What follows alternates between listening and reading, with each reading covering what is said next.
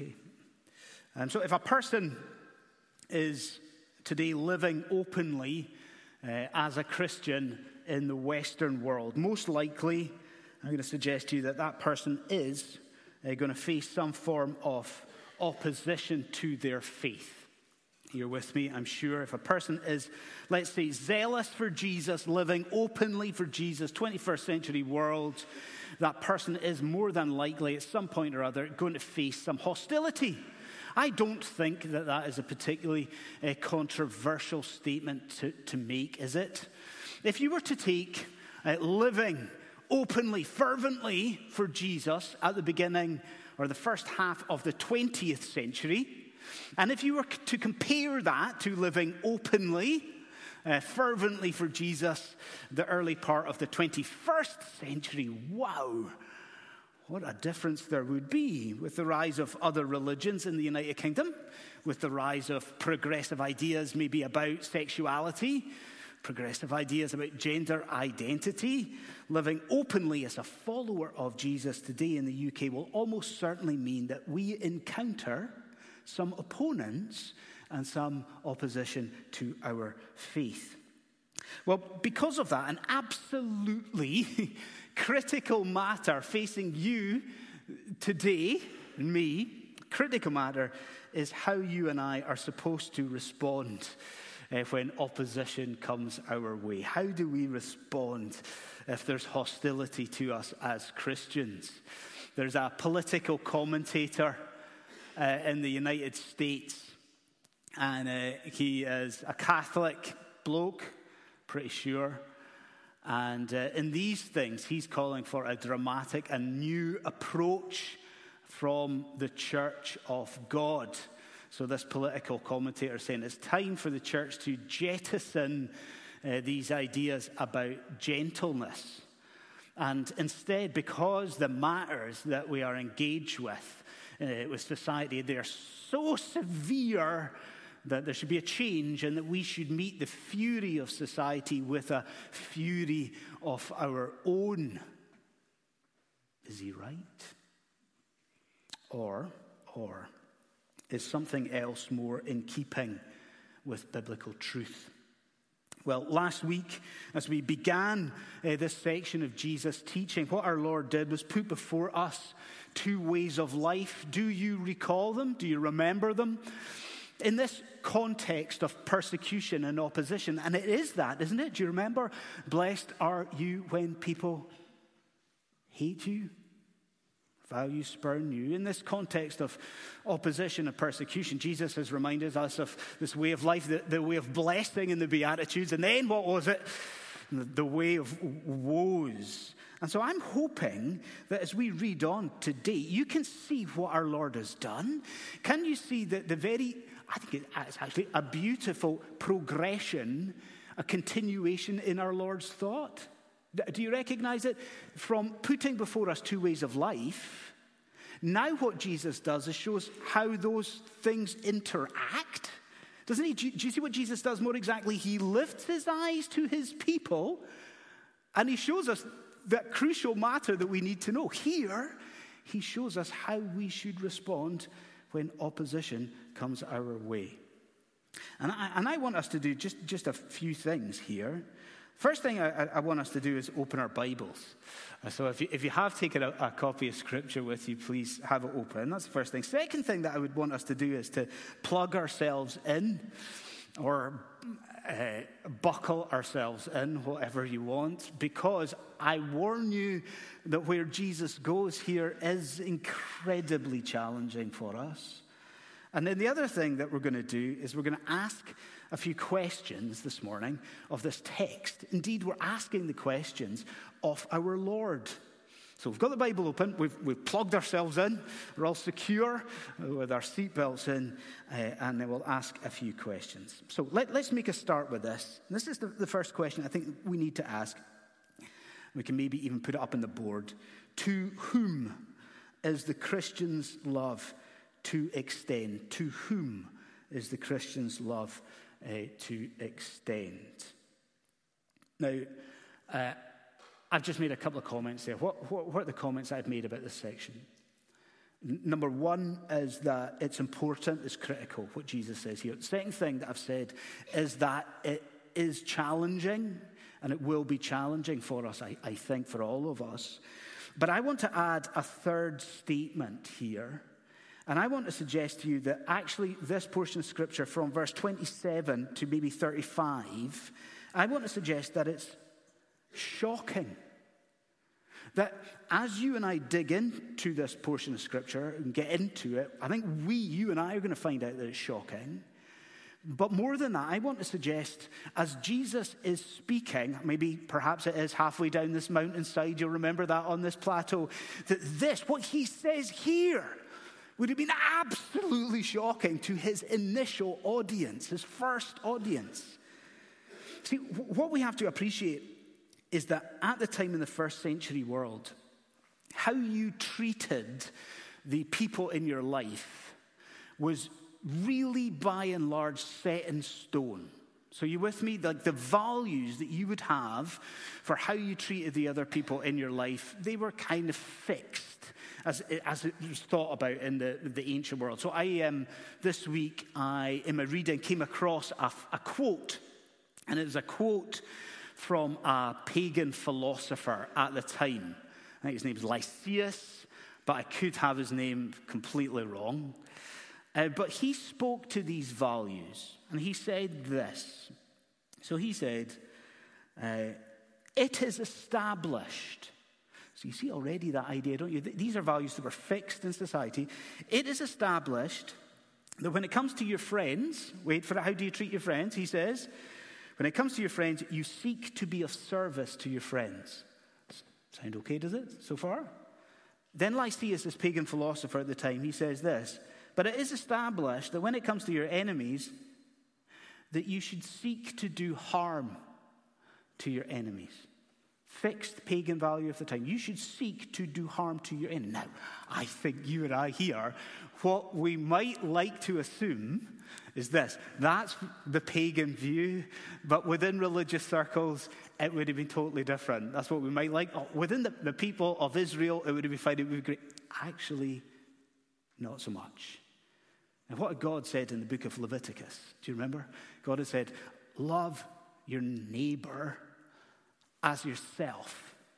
But by the time that Jesus is speaking here in the first century, I think you know what the rabbis had done with that. They had absolutely butchered that idea, hadn't they? So what had the religious teachers done? They'd done a couple of things with that. Do you know what they'd done? They had lowered the standard there that God had given his people. So what the rabbis taught was this. They taught, love your neighbor as yourself.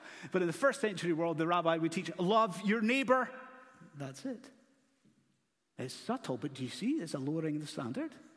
What else did they do? They also brought the boundaries there that God had given and brought them right in, because the rabbi would teach this, that loving your neighbor just meant loving your fellow Israelites and the ones who happen to think like you. Do you see what they've done? How they've butchered that teaching? Now do you see why what Jesus says here would have been absolutely shocking in the first century world? Because what is this? Look at it. What is the banner that flies high at the top of this section? Look at verse 27.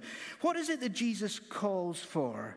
Do you see? He says, love your enemies. Love your enemies. That the life of Christian discipleship, it involves not just abstaining from hatred for your enemies, but the life of discipleship actually involves reaching out in love. To whom? Who? Even to those who oppose you. Reaching out in love even to those who absolutely hate you. Now, I can't, what would my mum say? I can't dilly-dally here. I can't linger. We need to move on. All I want to do is just bring to you one suggestion that one author, a Christian author, makes. Now, he says this. Follow it. See what you think. He says, if the follower of Jesus is really going to put Jesus' teaching into practice here, the first thing that we have to do is spend time considering who exactly our opponents are.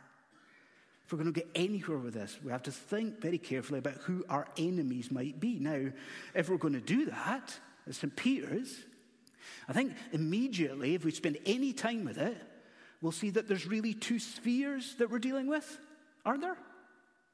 There are Christianity's public opponents, aren't there? You can think about that for a moment. You can think about that this afternoon. You know, the politicians that are advocating particularly unscriptural policies, or the lobbyists, right? The lobbyists advocating for particularly sinful ways of life. Public opponents, but then, I don't know, what is perhaps more pertinent for you and for me? There are our personal opponents. For some amongst us at St. Peter's in this hall just now, there will be unbelieving family members who are doing everything to obstruct your Christian living. And there will be colleagues at work who just are constantly deriding and nipping away at you because of your faith. And there might be, for parents, there might be one of your kids' teachers advocating things that are so much against God's word. We perhaps, even this afternoon, we need to think about who are these people in our lives and why. Why isn't it shocking that we might reach out to them in love? So that's the first question. To whom is the Christian's love to extend? A second heading or a second question that we would ask is this: how? How exactly are we supposed to love these people, these opponents? How do we do that? In the late 1990s, a pop group, a music group, I'm going to try not to sound like a really old man when I talk about pop music. It's not going to work, is it? In the late 1990s, so I've already sounded like an old man. In the late 1990s, a pop group that I don't particularly like in any way, a group called Massive Attack.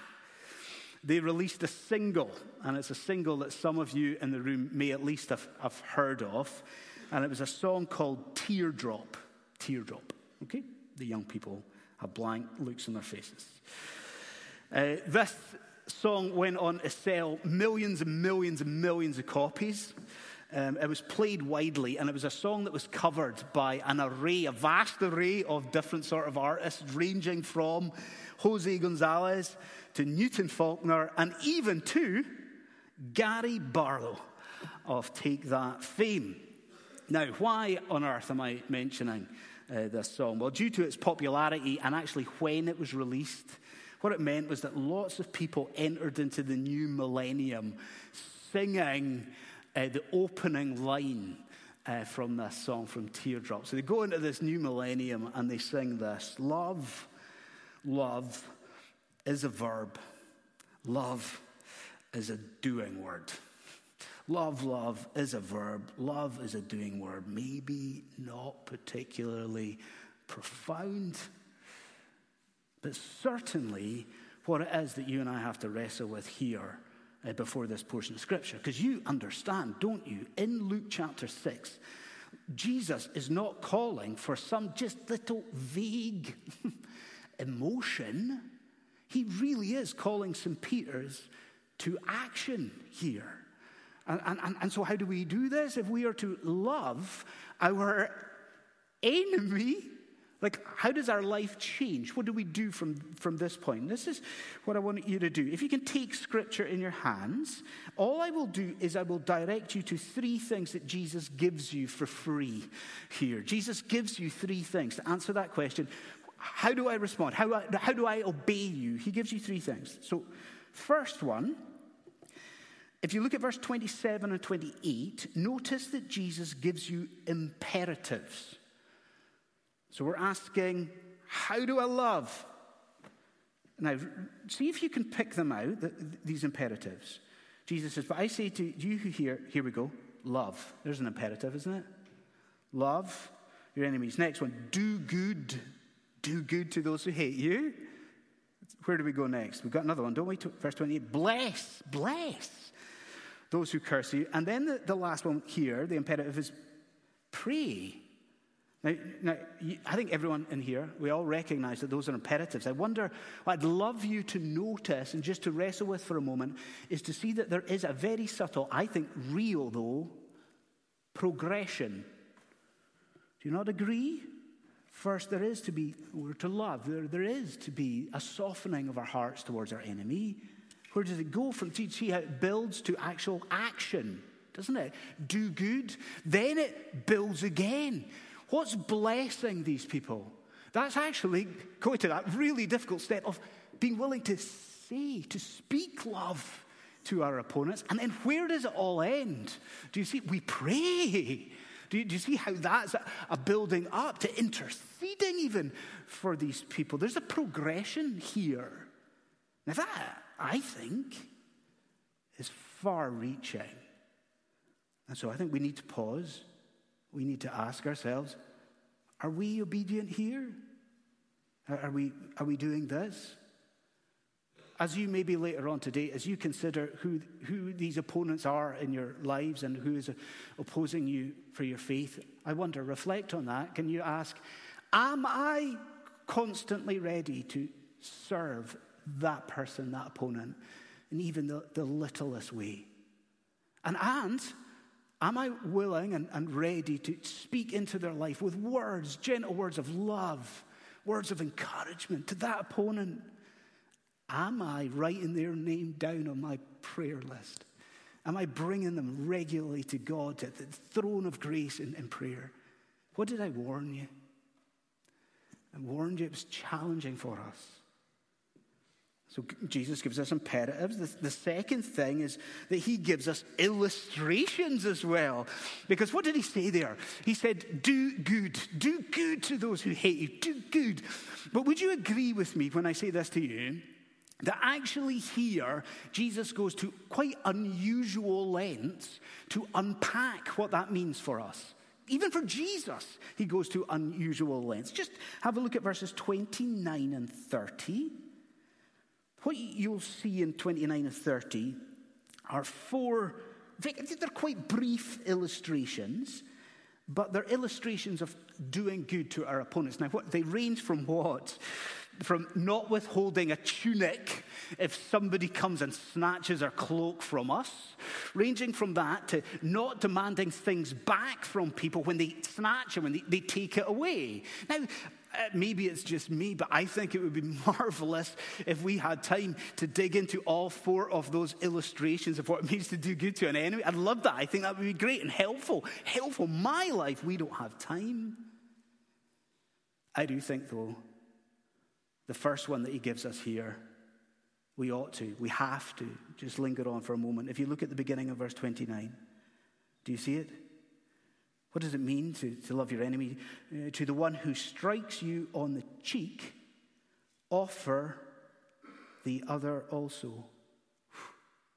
Do you see, Christian friend, why we ought to just linger on that for a moment? I think that idea over the centuries, even over the decades, has been dangerously misapplied.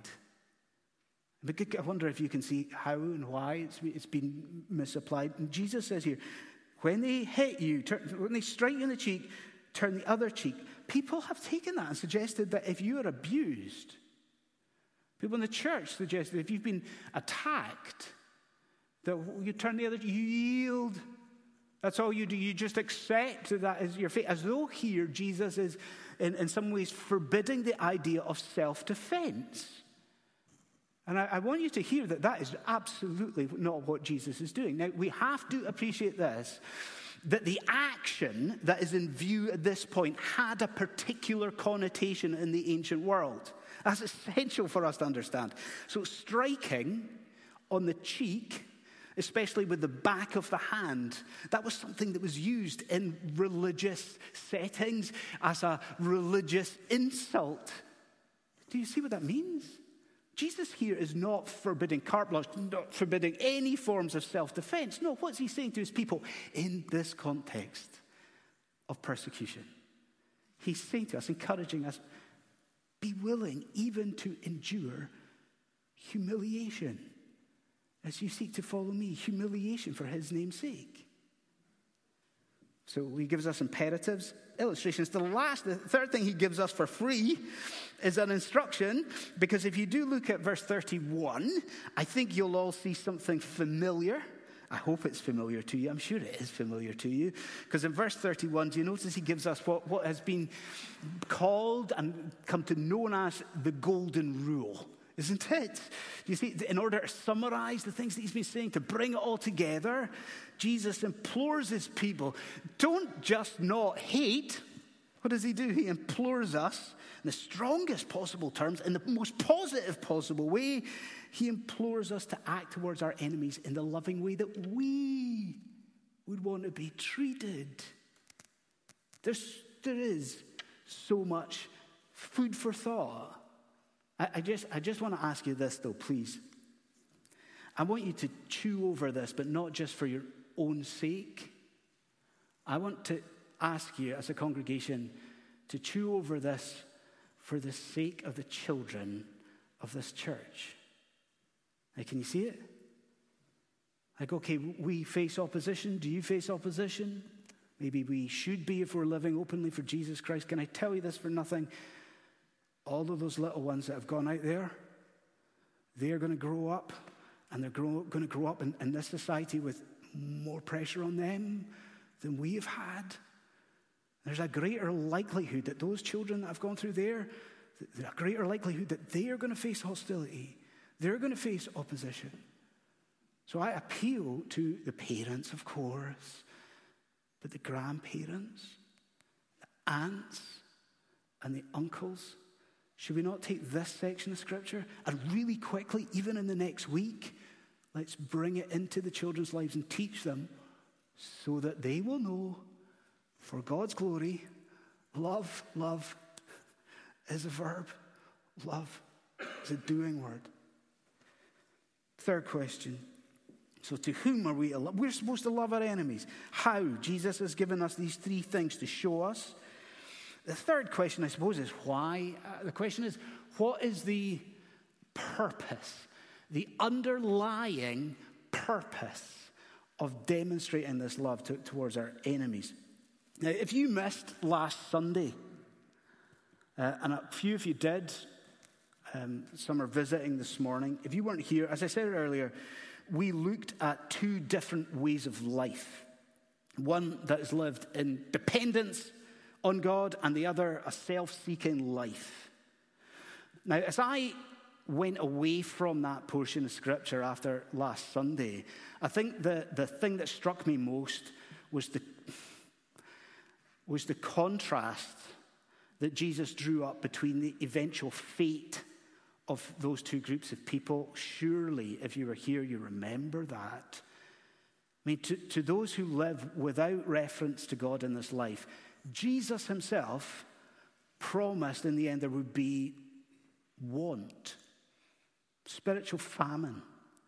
But then, to the other side, to those who, just by God's grace alone, nothing in them, but just by grace, they've recognized spiritual poverty and they've run to Jesus Christ. Did you remember?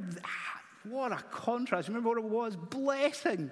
Blessing, indescribable blessing for them. It was the contrast. Well, it's something similar we find here in the text, don't we? What Jesus does here, he sets up before us. Now, there's three contrasts. There's contrast between what he's calling for from us and what he sees in the world. He sets up these three contrasts just to make one particular point. One point. Now, I'm going to make your life easy. I'm going to give the game away. What is this point that Jesus is making through the contrast? Listen, heed it. What Jesus is calling for is such a standard of love from us that it will absolutely astound the world around us. Jesus is calling for a love from you, a love for your enemy that is so great and it's so different to everybody else that it is just going to blow people's minds. Now, if you do this, if you just glance at the contrast, I think you'll see that point come out. Do it with me. Verse 32. There's only three contrasts. Really quickly, what's the first one? He says, if you love those who love you, like what real benefit is that? Do you see the contrast? He's saying, unlike the world, and the world only seems to love those people who are just closest to it, unlike that, we've got to love and love extensively. It's the first contrast. Then move on, verse 33. Oh, look at this. Look at this contrast.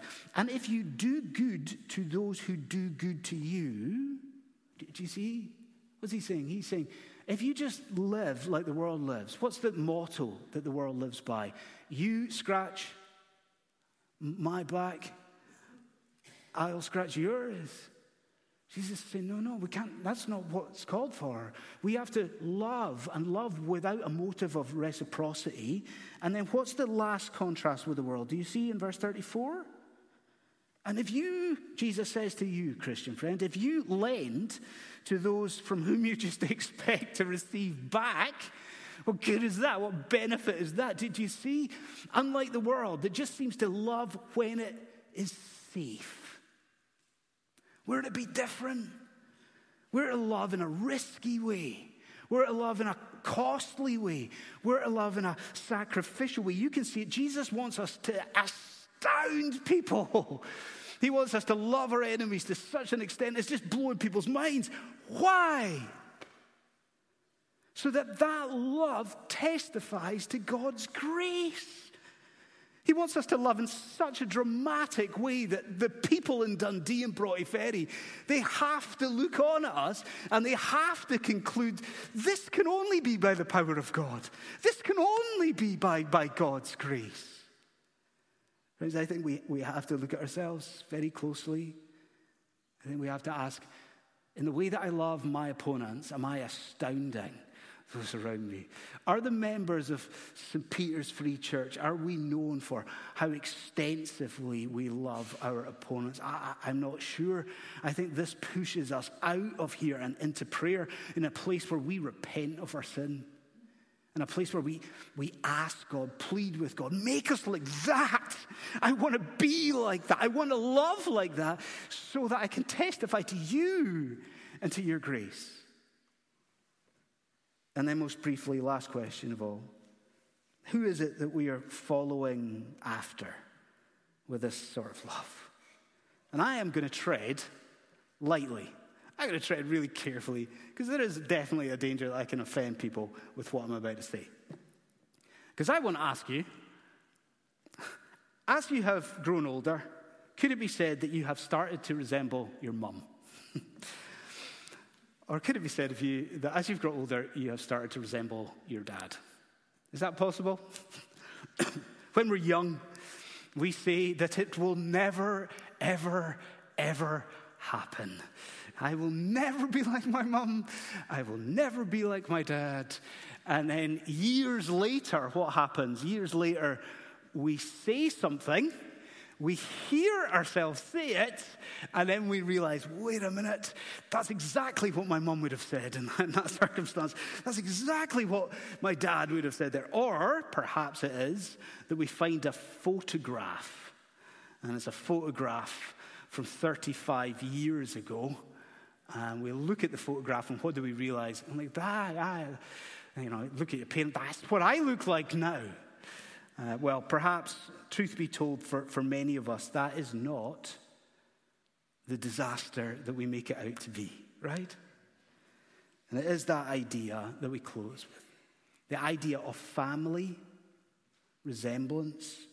I want you to look at verse 35 with me. We close with these things. Jesus states that should we do this, so should we love our opponents, he says this, we will be sons of the Most High. Do we need to just be careful? What does that not mean? Of course, Jesus is not saying if we love our enemy, then somehow we will earn a new status, that we've suddenly become children of God. We know our status is by grace alone in Christ. What is he saying here? He's saying, should we love our enemies, we will be following after the God that we love. If we love, isn't that a glorious thought? Like if we love our opponents and our enemies, we're evidencing our salvation. We are providing a demonstration that God's Spirit really is there within us if we love our opponents. That we're demonstrating that we're part of His family. Do you see here? There is something of a family resemblance. Now, perhaps there's some in the room this morning or tuning in online who are maybe new to churches like this, or new to the gospel and new to Christianity and trying to find more and investigating more. And maybe if that's you, you're just wondering about what Jesus is saying here about God. That God loved his enemies. Now, what does Jesus say about God here? He says that God is kind to the ungrateful and the evil. And maybe if you're new to Christianity, you're wondering about that. And I long for you this morning to see and understand. Not only is that true, but God, Almighty God, has actually proven that element of his character. He has proven his love for his enemy in the most delightful and beautiful and remarkable way. Follow it. What has God done? Though man has rebelled against God, mankind in opposition and hating God, what's God done? God has sent the Son. He sent the rain over mankind equally. But what else? Listen to the phrase, for his opponents, God has sent his only Son. For his opponents. That in the gospel of God, our Creator has revealed that central to his character is an enemy-loving heart. Right at the heart of God, enemy-loving heart. And then you think about God the Son, the one who is the image of the invisible God. And what has he done for his people? And then all of the details of this very text flood into your mind. What has Jesus Christ done? Though he was despised and he was hated and he had his tunic ripped from him, all things taken from him, though he was struck on the cheek, though he's hated and despised, how does he respond? 1 Peter 2, when he was reviled, he did not revile in return. And it was more than that, wasn't it? Because then comes the cross. Then comes Golgotha. And what happens? He is put there by his enemies. He is there for his enemies. And what does he cry out? There he cries out, Father, forgive them, for they know not what they do. What do we see but love in Jesus, love for his enemies? Friend, for the Christian, we have, believe it, accept it, we have here such incentive to take this section of Scripture and take it really seriously. If you, Christian friend, love your enemy, you get to follow after the God that you do long to honor. But for any who are yet to trust in Jesus Christ, what a reminder you are given here of the beauty, the glory, and the kindness of God. Though you are in enmity, though you are by your sinful nature opposed to God, wow, God stands ready just now to love you. He stands ready to accept you and all by the person and the work of his Son. I hope, I pray you see it. And I pray that you run to Jesus Christ.